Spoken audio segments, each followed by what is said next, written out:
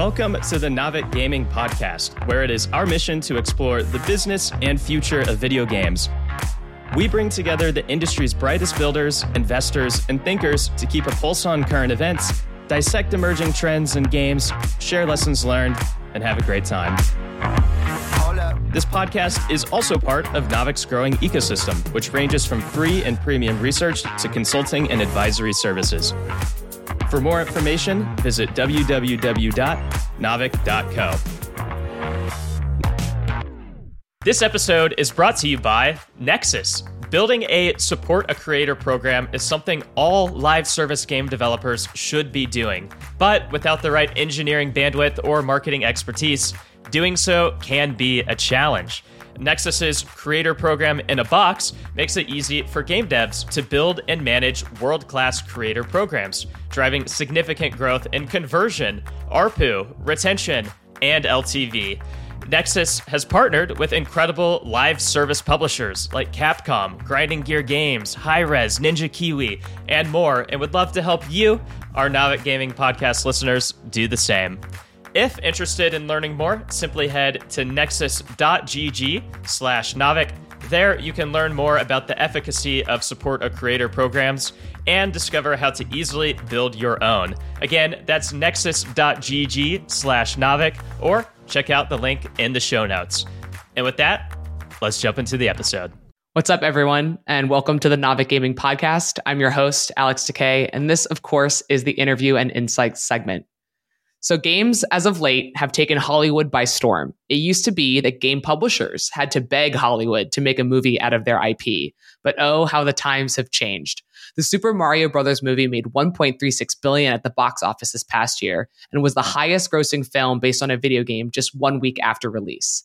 In the past 2 to 3 years, especially as gaming has claimed its throne as one of our globe's leading entertainment industries, a number of video game intellectual properties have been adapted for the big screen, some of which include Sega's Sonic the Hedgehog, which made around $400 million, Naughty Dog's Uncharted, also around $400 million, Capcom's Mortal Kombat, Resident Evil, and Monster Hunter at $83, $38, and $42 million, respectively, and of course, Nintendo's Detective Pikachu at $450 million at the box office. Across TV, there's even more, of course, CD Projekt's Witcher series on Netflix and Cyberpunk's Edgerunners, HBO's roaring success with Naughty Dog's The Last of Us, League of Legends Arcane series, and a myriad of others. Some of my favorites being Castlevania, and I have some very high anticipation for the Devil May Cry series. It's a huge part of AAA Studios' evolving strategy. For example, Sega, in its 2024 goals, has spoken openly about reinvigorating Sonic with a new movie, a new season of Sonic Prime on Netflix for their series, as well as a spin-off Knuckles TV series. So today's episode is going to be focused on bringing video game IP to the big screen, how, when, and for how much, and also what a successful adaptation even means. And of course, as per usual, I'm not the expert here. I have a guest who has a lot of experience building these adaptations for real on air with me today. I could not be more honored to welcome Roy Lee of Vertigo Entertainment, producer on titles like The Lego Movie, Lego Batman, It, the Death Note live action film, Nimona, which is one of my favorites on Netflix. Roy is slated to produce 2025's Minecraft movie, a BioShock film, a God of War film, a Shadow of Colossus film, and more. So welcome to the podcast, Roy. It's a pleasure to have you. Thanks for having me. So I'm super excited. This is a big trend in our industry. It's new and old all at the same time, but one of the first steps towards creating a truly transmedia property. So before we get started, you're a bit different than the most of the guests that we have at Naavik whose backgrounds are more in the gaming industry.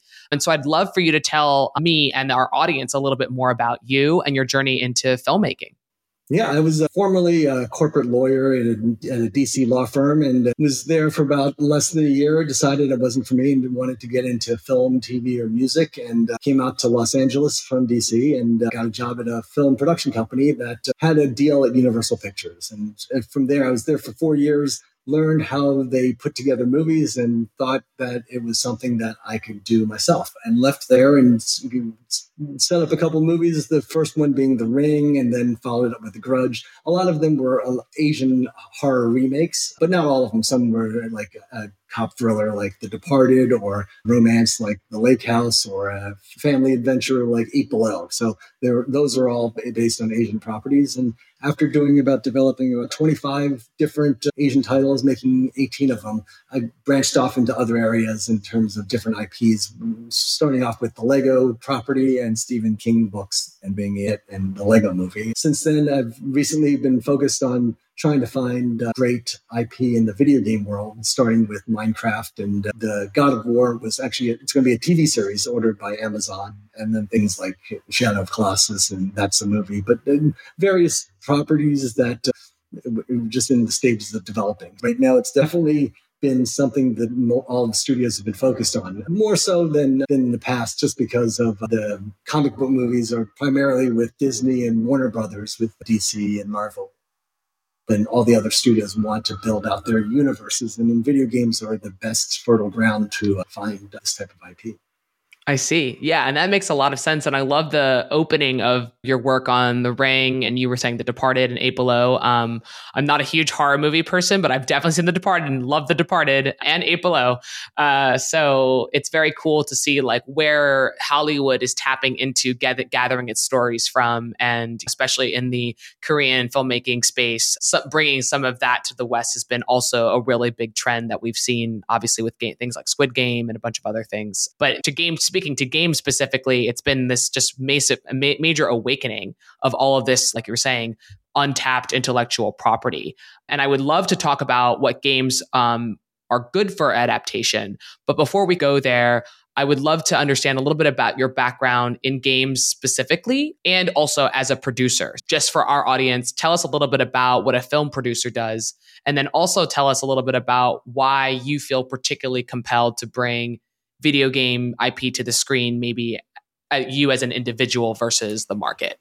As a film and TV producer, it's more like the architect of a film project, each film being like a mini building because they're self-contained, and you just have to find the source material and then put together the financing to find the screenwriter and then the director. And then once you have that, you put together the budget and make the film. I typically work with studios as opposed to independent filmmaking. So I work with Warner Brothers, Netflix, or places like that. And they just look to me to find the type of films and TV that can appeal to a wide audience. And so for me, it can come from anywhere, from video games or books or articles or just original screenplays from people. So it's just, my job is to find something that can just attract a great director and a great cast and put together the movie or TV show that the studio's willing to make. And so my days are just either looking for new material, assessing them, or developing the material that we have and trying to put it together.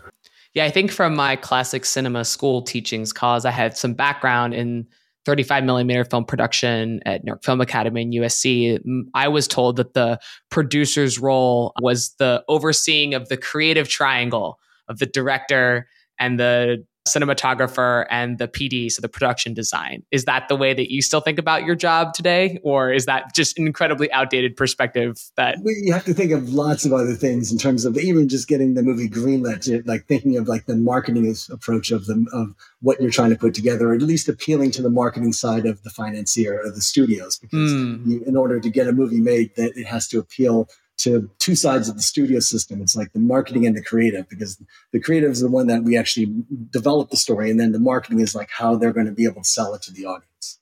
Got it. Okay. So it's like trying to find the projects that can appeal to those, and then find the projects that get the actors. And so it's not just like the filmmaking process of the D and the director. That's one aspect, but it's also, if you don't have a big star or somebody recognizable or something, that marketing side, there's just lots of different factors that go into getting a movie made. Okay, got it. So TLDR, you have to convince people that this thing is going to make money, and you also have to assemble the actual how of the movie itself in the filmmaking process. Got it. All right. So you're perfectly equipped to tell us all about the bringing a video game IP to the big screen or to the television screen. Big screen being a silly way to say, I guess, movies versus TV. Yeah. But I think we talked a little bit about this fertile ground for new IP in video games. And I think a way I want to start discussing that is that what games have good potential for the big screen.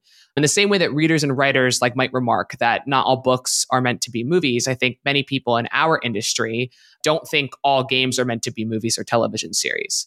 And so when you're analyzing a gaming IP, are there specific criteria that you're looking for? And do you think that every game can become a movie or a TV show? In some ways, I think any game could be adapted. It's just a matter of what the inspiration of what the writer and the director have that can convey that story, or just tell it in a way that is different or sometimes the same. Because it's like Minecraft has no story. And so it's like creating a story within that world, whereas The Last of Us had a story that they followed that you could add on things. So it's just like most things, as long as you have a great screenplay and a director that sees a vision in it, anything can be adapted, but it's just whether or not it's faithful or just inspired by the IP or the video game itself. It's just like the book, I don't know, the example of that is like the book adaptation of The Orchid Thief. That was it wasn't the book, but it was its own thing, but it was still the adapted from it. So in the same way that a video game can have some sort of different story told or a side story told of it, or just a straight adaptation. So it's hard to say. It's just like the more popular the game is, the more likely that studios would want to try, or somebody would want to try, because it's tapping into an audience that already exists to give them something that they may want to see after they play the game, or just it's hard to say exactly what can or cannot be, but most things you could try.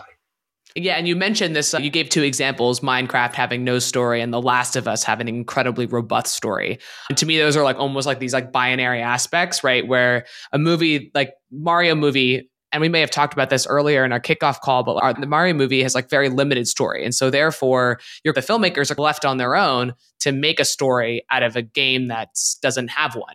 Right. And The Last of Us, they're following a pretty close narrative script and trying to be, quote, faithful to the game.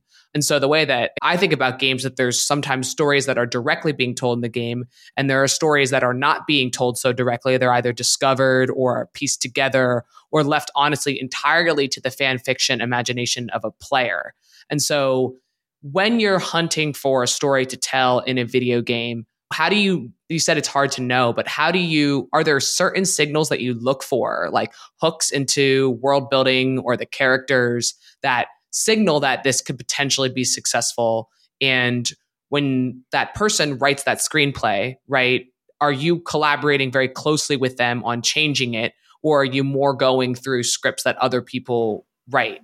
If that makes sense. Every project's different, but just in general, at least when I start to develop something with a film, like a screenwriter based on a video game property, I try to pull myself out of the video game itself and just not think of it as a video game, and let the writer do it as much or as little of the game to adapt as possible, as they want, as long as they love it and they want to still adhere to the canon of it and not just use the title just to write whatever they want to write, but just follow some sort of storyline or at least that's faithful to it. While I'm trying to look at it as the audience member who doesn't know anything about the game and just wants to see a great movie or TV show. And so if you have somebody that loves it and is trying to do as close as possible to it, and is somebody like myself who's just analyzing it from just a general audience point, that we could probably, the hope is to make something that appeals to both sides. Yeah. And that's a really good point. It's when you're too close to a property, sometimes you get your head stuck in the sand, and it's almost like the idea that you can't remove yourself from being knowledgeable about the backstory, about the characters. And I think you can see that in some films. I spent a long time at Blizzard, and we made the Warcraft movie. And let me tell you, that movie's a little bit indecipherable unless you have some background on the Warcraft franchise beforehand. And working with someone like you'd be like, hey, I have no idea why this character is doing any of this. What am I missing here? And that kind of makes it appealing to a broader audience, like you were saying. I felt that way with Assassin's Creed as well. I hadn't played the game, and it was I was having a hard time understanding some of the things that were happening in the movie. Yeah. Makes total sense. And I don't want to get too much into like characters and detail and things like that, because I want to really talk about the process of making a video game adaptation. But I know that you mentioned that you might be working on a BioShock title. And I found that to be really interesting because without going into too much detail, the majority of the gameplay or gamers will know that there's a lot of challenges, or it's a common thing in games to have a silent protagonist, and games where the character fills that protagonist by taking particular actions and acting as that character. And so how do you think about character development for a property whose main protagonist is largely being scoped by how a player behaves and not something that's already preordained or pre-written into the game? That one specifically, we did have, he's not silent in the movie, and he is a real character. And they did take some liberties that were being made, choices that were made to make the story work. But it does deviate a little bit. So it's just one of these things where we try to follow the story as much as possible and give our main character enough to be a real character in this type of movie. Yeah. And I guess like the BioShock was just an example because I think there's like there's choices, right? And I think The Witcher is the same, where there's choices in the game that indicate the character that Geralt is. And actually in a lot of Japanese games, for example, there are completely silent protagonists. Persona 5 has a silent protagonist named Joker. And so it's like, how do you create a character out of that is owned almost by the player, and then they're seeing it rewritten in a way that they wouldn't have been? Yes, it's a balance that you have to make and give the main character enough of just like dialogue and actions that you'll still have the characters, the side characters that he bounces ideas off of and talks to, but it's definitely not the same experience as playing the game. But it will follow the story as much as possible, and with some liberties taken to make it work as a movie. A lot of times, the game companies understand that you can't just follow. Nobody wants to just see the game recreated in just a movie form. They want to see something that makes sense and works in a different medium. Yeah, makes sense. And so maybe that's a perfect segue to start getting and talking about video game adaptations and the how. And so we're going to break this into two parts. The first is, how do the deals come together? And two, what is the actual production process like in terms of tech and the working relationship between the film house and the game developer? So there's a first point on how deals come together. In the past, as we had mentioned in the beginning of the episode, mostly from the AAA perspective, 5 to 10 years ago, game developers approached and paid film studios to turn their IP into a movie for marketing.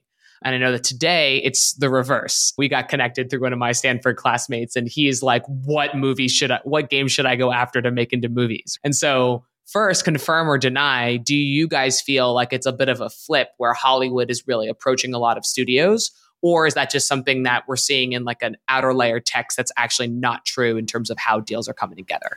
Oh, no, it is absolutely the studios chasing and producers chasing the video game properties to try to get them to agree to doing it. Most times with the AAA games like Grand Theft Auto, they just have no interest in doing anything in another medium because they make so much on the games. There's no reason to jeopardize that by making a movie that could fail and hurt the IP.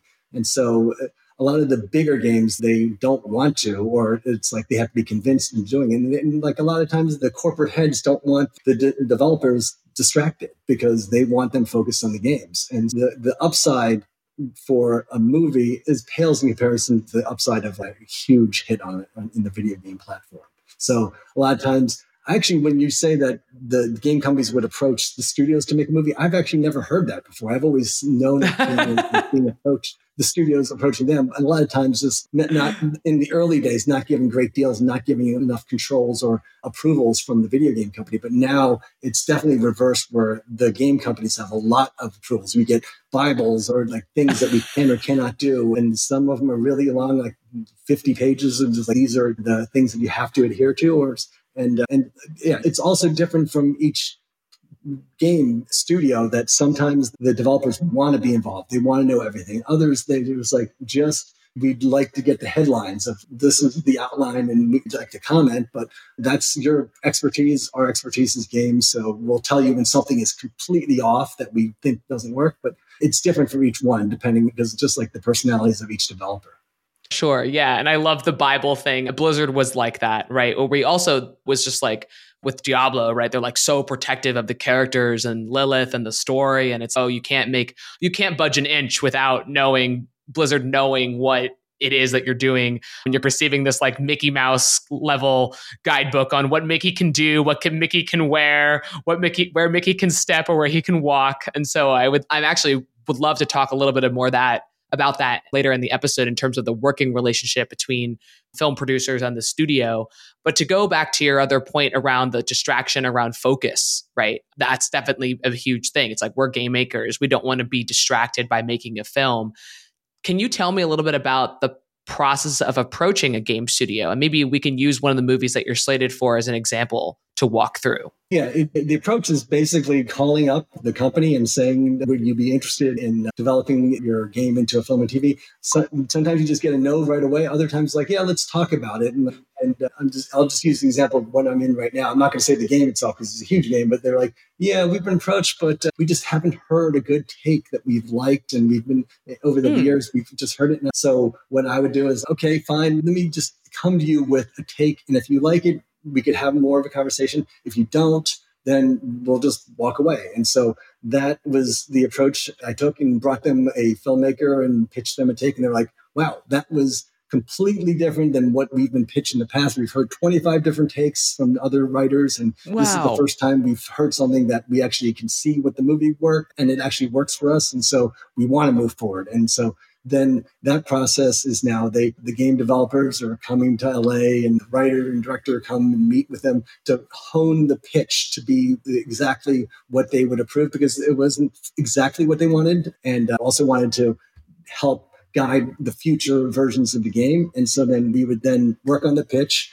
We haven't gone out with it yet, but then in a few weeks, we then take that pitch to all the different studios to see what type of deal structure we get it with each one, because each time you go to a studio, if you just go with one place, you may not get the best deal possible. But if you have multiple bidders, you can get the terms as you want, because a lot of the deals have fallen apart in the past because a non-starter, or at least an important deal point that everyone wants, is like any type of new IP that's created in the movie or television show has to be able to be used by the game company in future versions of the game royalty-free. As opposed to having to pay a license for each one, because the studios will say, well, we made the movie and we own that IP, so you have to pay us to use it in the game. And that was a big hurdle that had to be overcome. Even with BioShock, like that's the same thing. Netflix, if they didn't agree to saying anything new created in the BioShock movie can be used in BioShock 4 or BioShock 5, the deal would have been dead. And it took a while, but that was the last deal point that we had. So that's just the process of developing the pitch, first getting the permission to come together with a take, and working with the developers to do something that they really loved, and then pitching out to the different possible studios, being like the Warner Brothers, Sony, and Netflix and Amazon. And so we will know. In the past, it's worked out very well where there's multiple bidders and you can get the deal terms they want. And it's I don't know, I just have a fun time doing that. It's the one that I'm in the middle of right now is for Outlast, where it's like we have a script and we're just like ready to just shopping around. Wow, that's awesome. And I think that's super interesting, that specific deal point, right? Because I think from the video game standpoint and the developer, you'd say, okay, if I'm trying to make a truly transmedia property, I should be able to take what's in, these things should connect to one another, right? So if the movie is in between BioShock 3 and 4, it could be useful to recall and point to something that happened in a film to make sure that these things are actually symbiotic and they connect. And so that's a really interesting deal point that I hadn't actually really thought of. And so it sounds like the process is you go out, you find a script and a writer, and then you go and you pitch yourself to a game developer. And then they and you decide, okay, we're in this horse and buggy together. And then you go pitch to studios. And but that's just specifically how I work right now. But other producers do it differently. But that was the approach that I tell people, the game companies, that it worked out really well. So actually at this point, I get approached by game companies with their IP saying, can you want to try to do something like that for me? Find a writer and come together and develop the pitch, and then we take it out together. Because like for a lot of times in the past, the game companies would sell the rights, and then the studio or the producer would work on their own, write the script, do the movie, or do the whole process with giving limited access to the game company of what the movie or TV show is going to be, which has been disastrous in the past. And so now I just tell people it's so much easier if you work hand in hand. And especially if they want to do something or they're open to it. And I tell them sometimes if I'm approaching the game company and they're the ones that are a little bit resistant, I was like, you could be involved as little or as much, and you could actually gauge how much you want to be involved based on the process of seeing the outlines and seeing the script. And you could give notes, or you could just say limited notes, or you give detailed notes. So it's just the process that I work.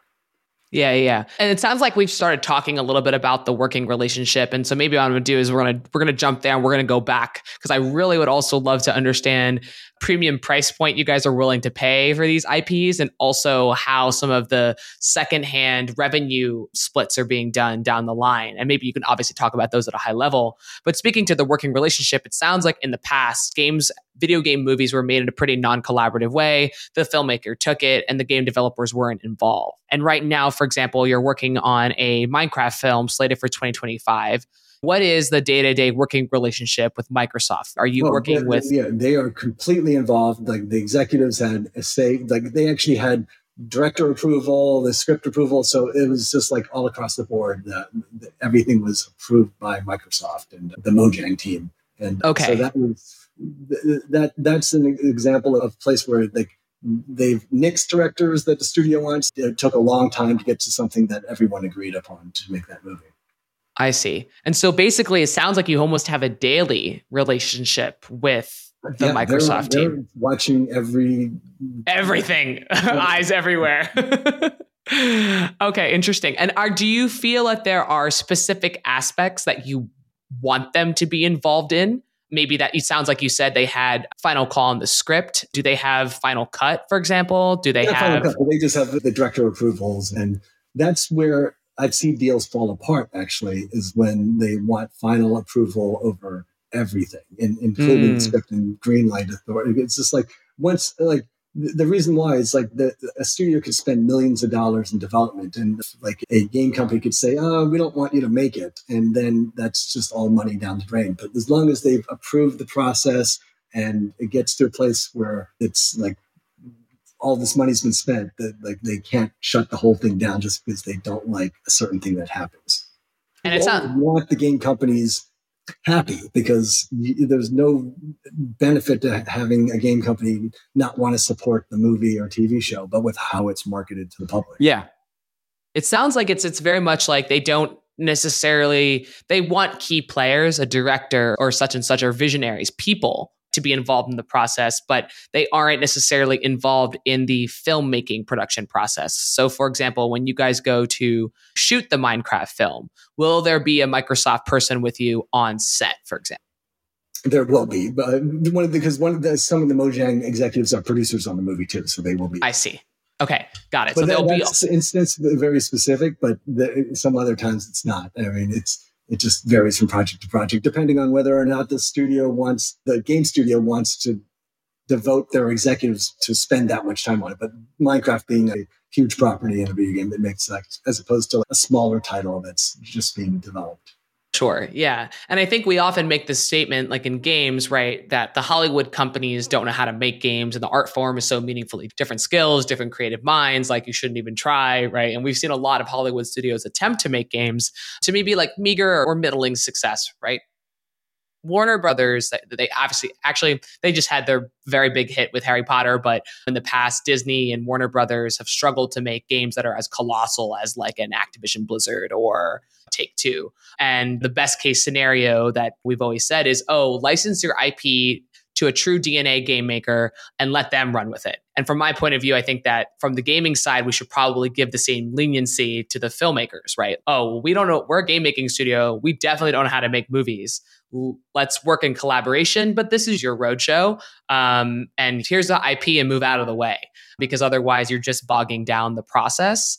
But it sounds like you actually enjoy really collaborating with these studios, depending on the kind of project, because you want to make sure that the things that they're holding sacred are respected, and you want to make sure that the company is excited about where the project is going.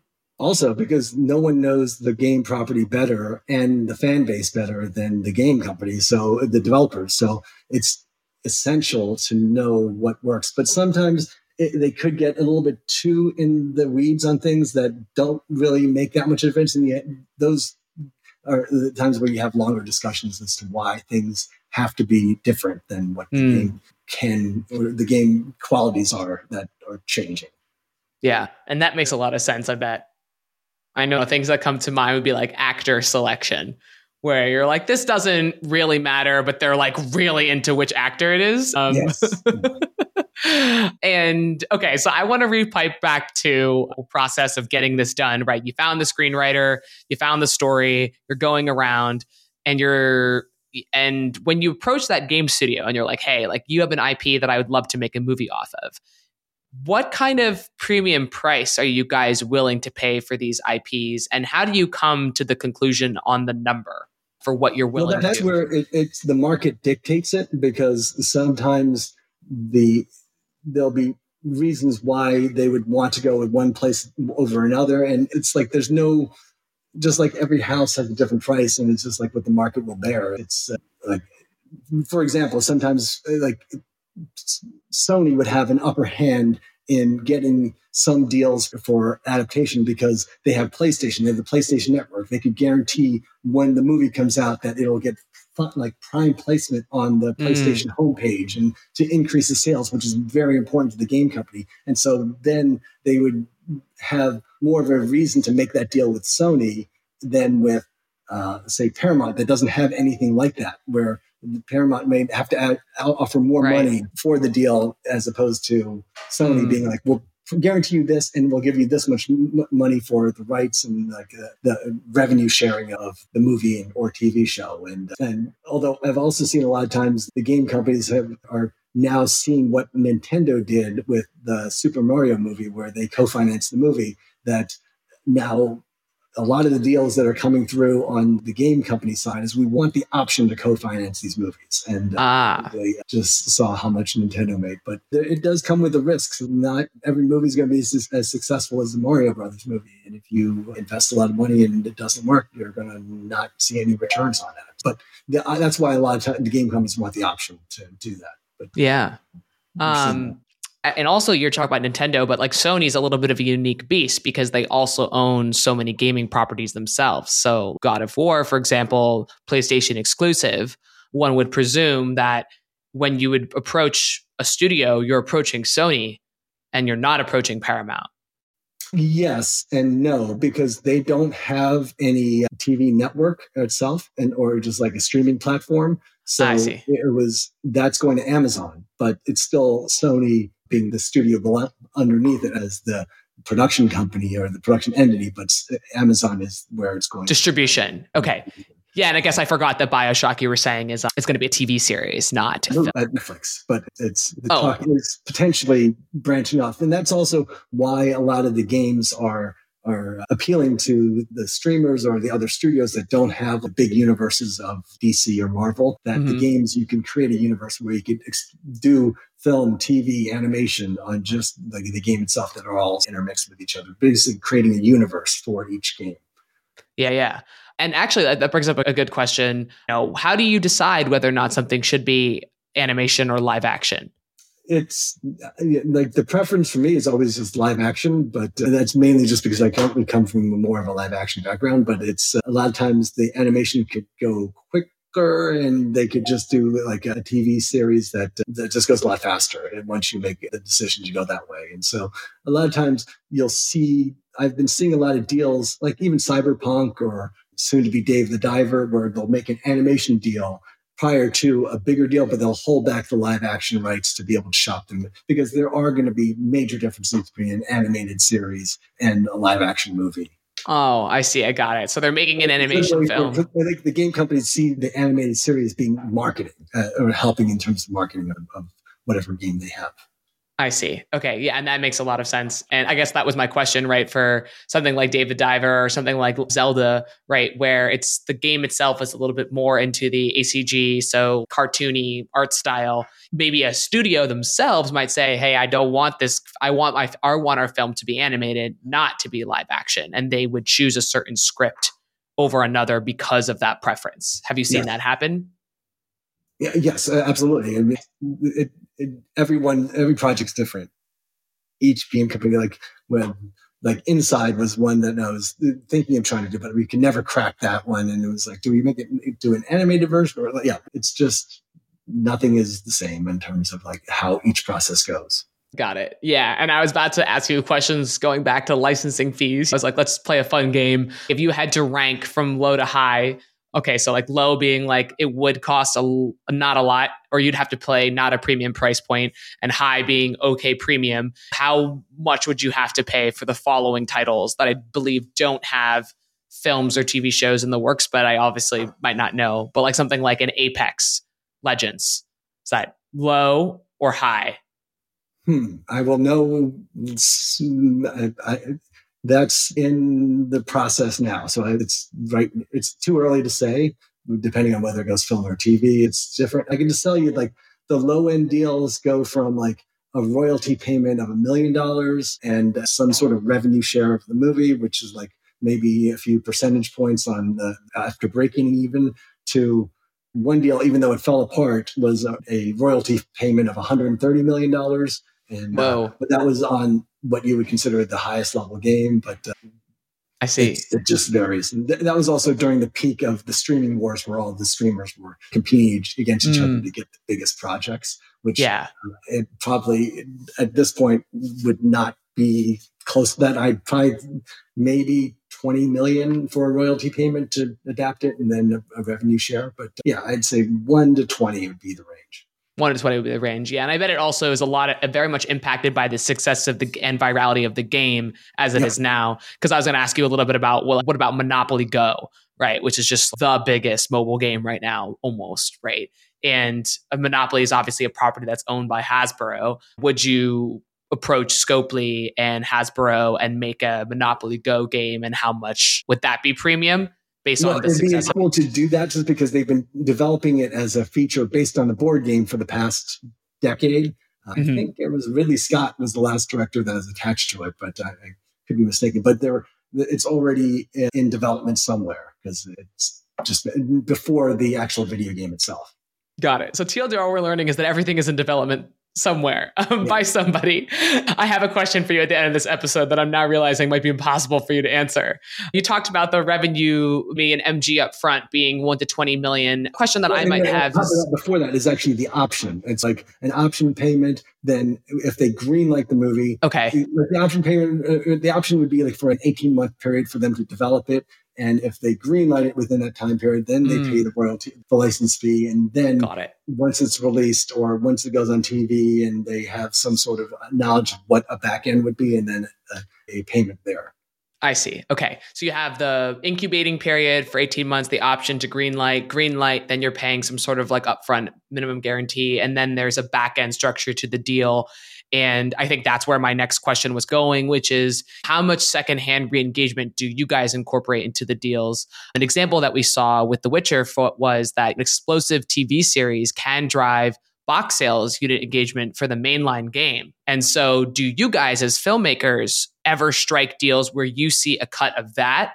It sounds like you go the other way around, where a game maker is going to see a cut of the movie profits. But do you guys ever take profits back from the in-game microtransactions or the box sales of the main game? I've seen that be a deal point that the studios have tried to latch onto in terms of added sales of the game, and that was shot down very quickly. And it was a non-starter that could kill a deal. they would agree. I've seen it where they agree to merchandising based on the movie being a revenue share, but not the actual game itself, because that is their area.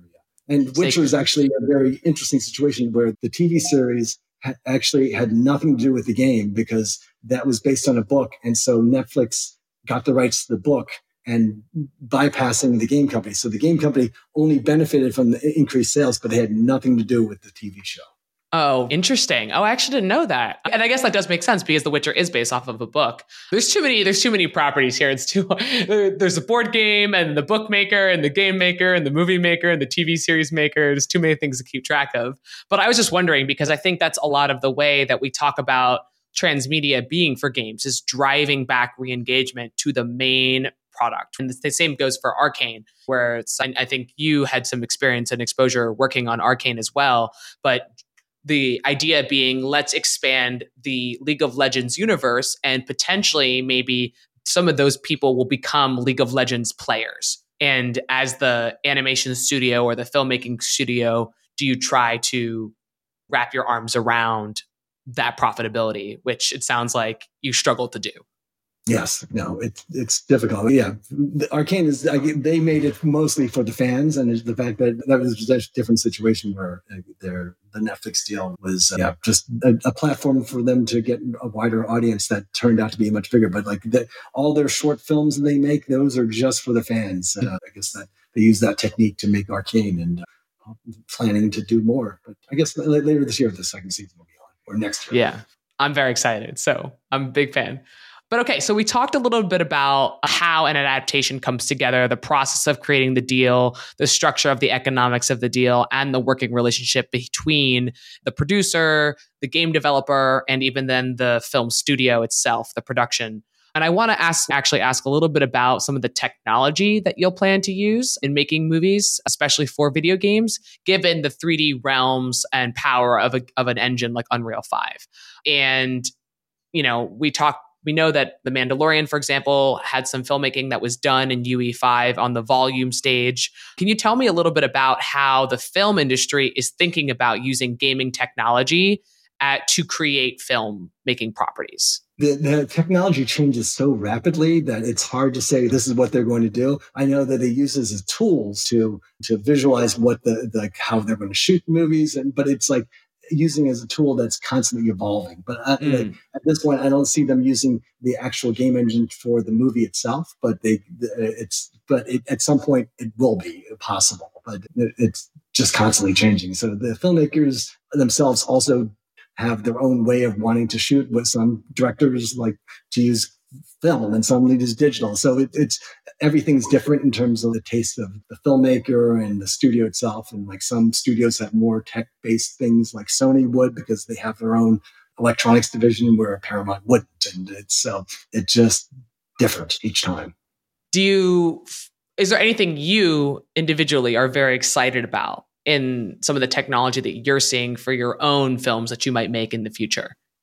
It's like for using the assets that were already for it with BioShock. It's almost like we were saying that the video game was like the 1.0 version, and the movie is going to be the 2.0 version of that when you see it in real life. So it's like being able to take the assets and just enhance them and make them look more of a live action movie. So it's things like that is I find appealing, just because you could see something just like you're really impressed when you saw it in the video game, but and I guess Minecraft the same way.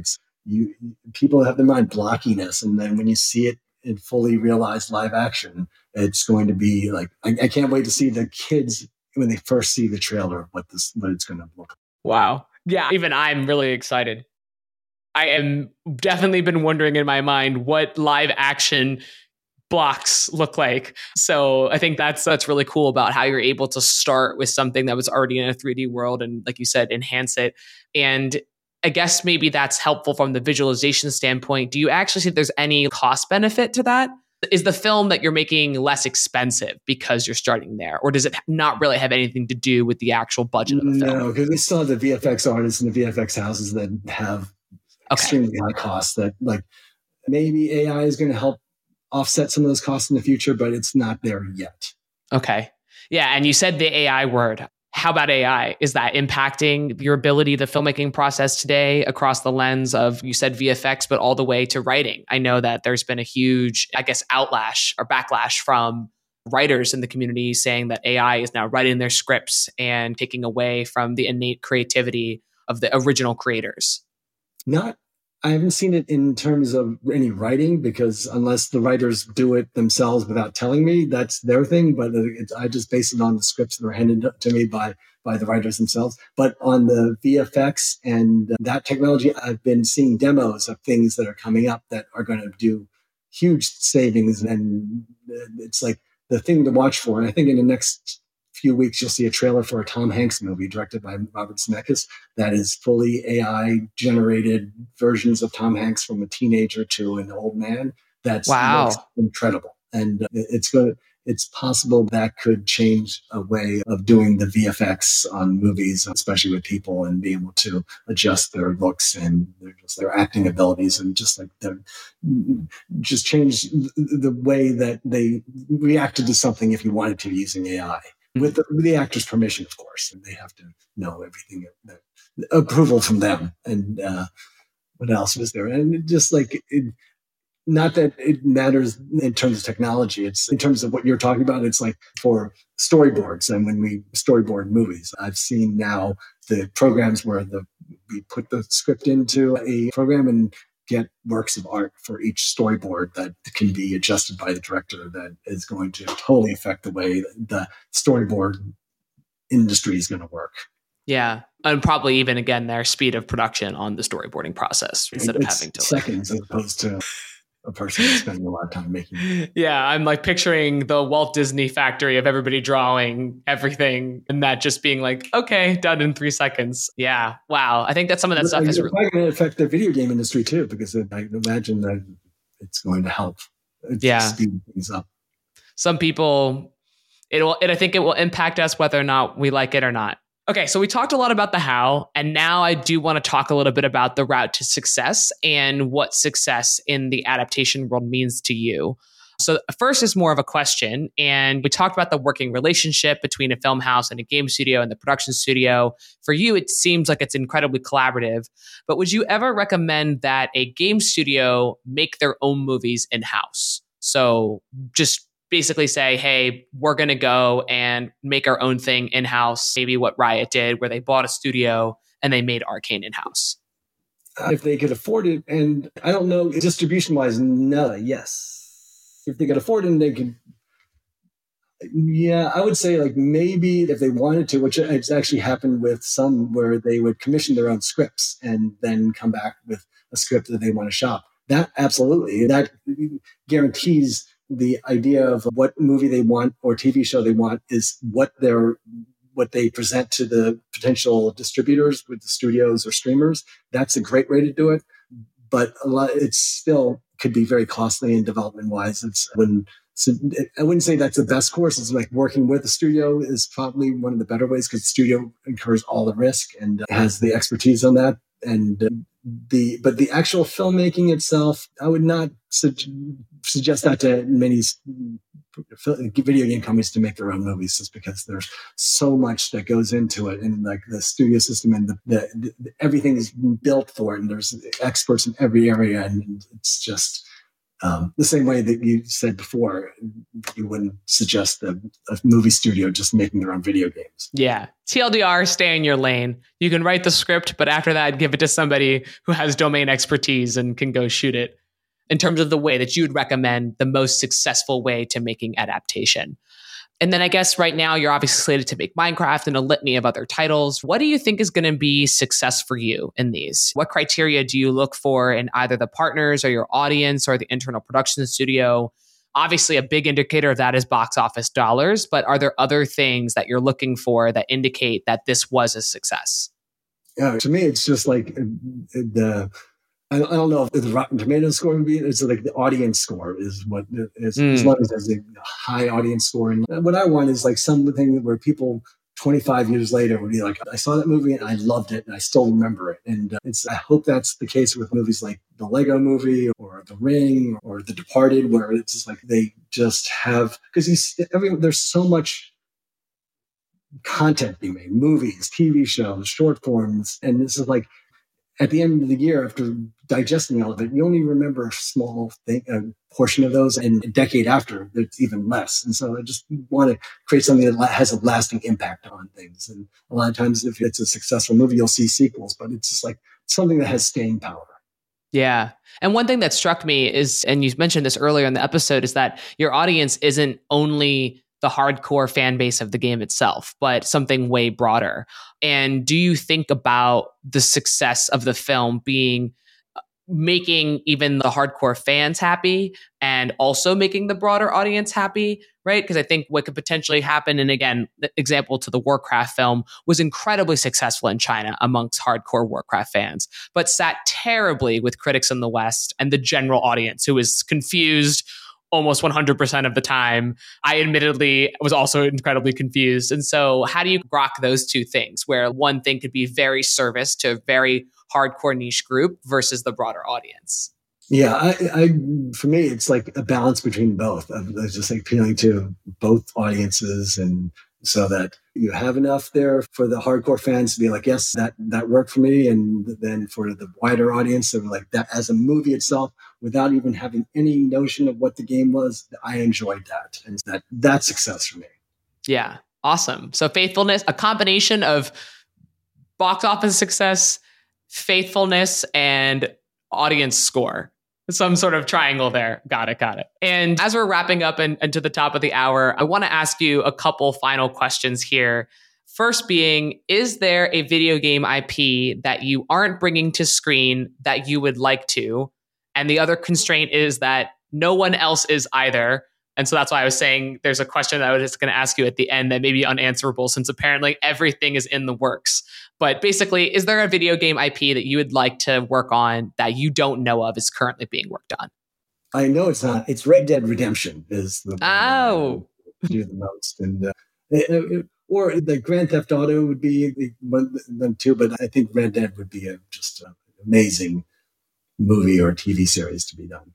Yeah, that would be awesome, actually. And also, I think, again, talking to what lends itself to being a good live action adaptation, I feel like that one would actually be awesome. I'm picturing something like,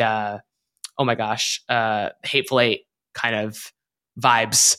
That could be really fun. And then I guess a final conclusion and question for you would be, do you have any goals for the Hollywood gaming IP films, like such as an Oscar or something like that? When do you think that, just like we talk about, or at least I feel that Hollywood talks about, there's this almost like these two levels between the Hollywood blockbusters of Marvel, and that's one pocket of movies. And then there's Oscar level movies. There's Oppenheimer. And do you think that video game films could ever like crack that barrier and be in that like top tier, like considered cinema, I guess, is the way that the film elitists might say? Absolutely. I think an example, even though it's not a video game, is Barbie. That was something that is nominated for Best Picture, maybe not Best Director or Best Actor, but it's still Best Picture nomination. That I think 5 years ago or before it got made, you'd think that if I said Barbie's going to be a Best Picture contender, you'd be like, that's not a possibility. So it's possible for video games to hit that too. There's just a matter of who the filmmaker is and the quality of the film. So it could work for anything could hit that. You're working on a lot of games that were Game of the Year. So you got some big, I guess there's that kind of like the game award part of God of War and Shadow of Colossus, et cetera, and Horizon, that are these big mega franchises that have awesome and amazingly powerful stories that I think will be really exciting to see on the big screen. And so maybe like Emmys and Oscars are on the way for the video game industry. It's all helping us move up in the world. Yes. It's been awesome having this video game awakening that now all of you guys are like looking for video game properties, and we're over here just being like, oh, we make games and we don't even want to make movies, but it would be cool. So I think it's a really exciting new frontier for the game space to kind of be branching out very laterally and helping expose the world of the video game lore to the general public. But Roy, wow, this was such a pleasure. There's clearly so much opportunity and exciting things that are happening in bringing games to the big screen. I learned a lot today about the filmmaking production process and how these deals come together. And so I'm sure that our audience did too. We usually conclude our episode by, in the case that there's any reason that someone in the audience, an investor, a game maker who has a filmmaking IP wants to reach out to you, how can they get in touch? They could reach out to me directly or call like CAA, and they represent me and they would put together everything. Awesome. Okay, Roy, this was so fantastic. Thank you for being on air today. And as always, friends, if you've got feedback or ideas, please hit me up at alexandra@naavik.co. We are always open. And with that, I will see you next time. Thank you very much. If you enjoyed today's episode, whether on YouTube or your favorite podcast app, make sure to like, subscribe, comment, or give a 5-star review. And if you want to reach out or provide feedback, shoot us a note at podcast@naavik.co or find us on Twitter and LinkedIn. Plus, if you want to learn more about what Naavik has to offer, make sure to check out our website, www.naavik.co. There, you can sign up for the #1 games industry newsletter, Naavik Digest, or contact us to learn about our wide-ranging consulting and advisory services. Again, that is www.naavik.co. Thanks for listening, and we'll catch you in the next episode.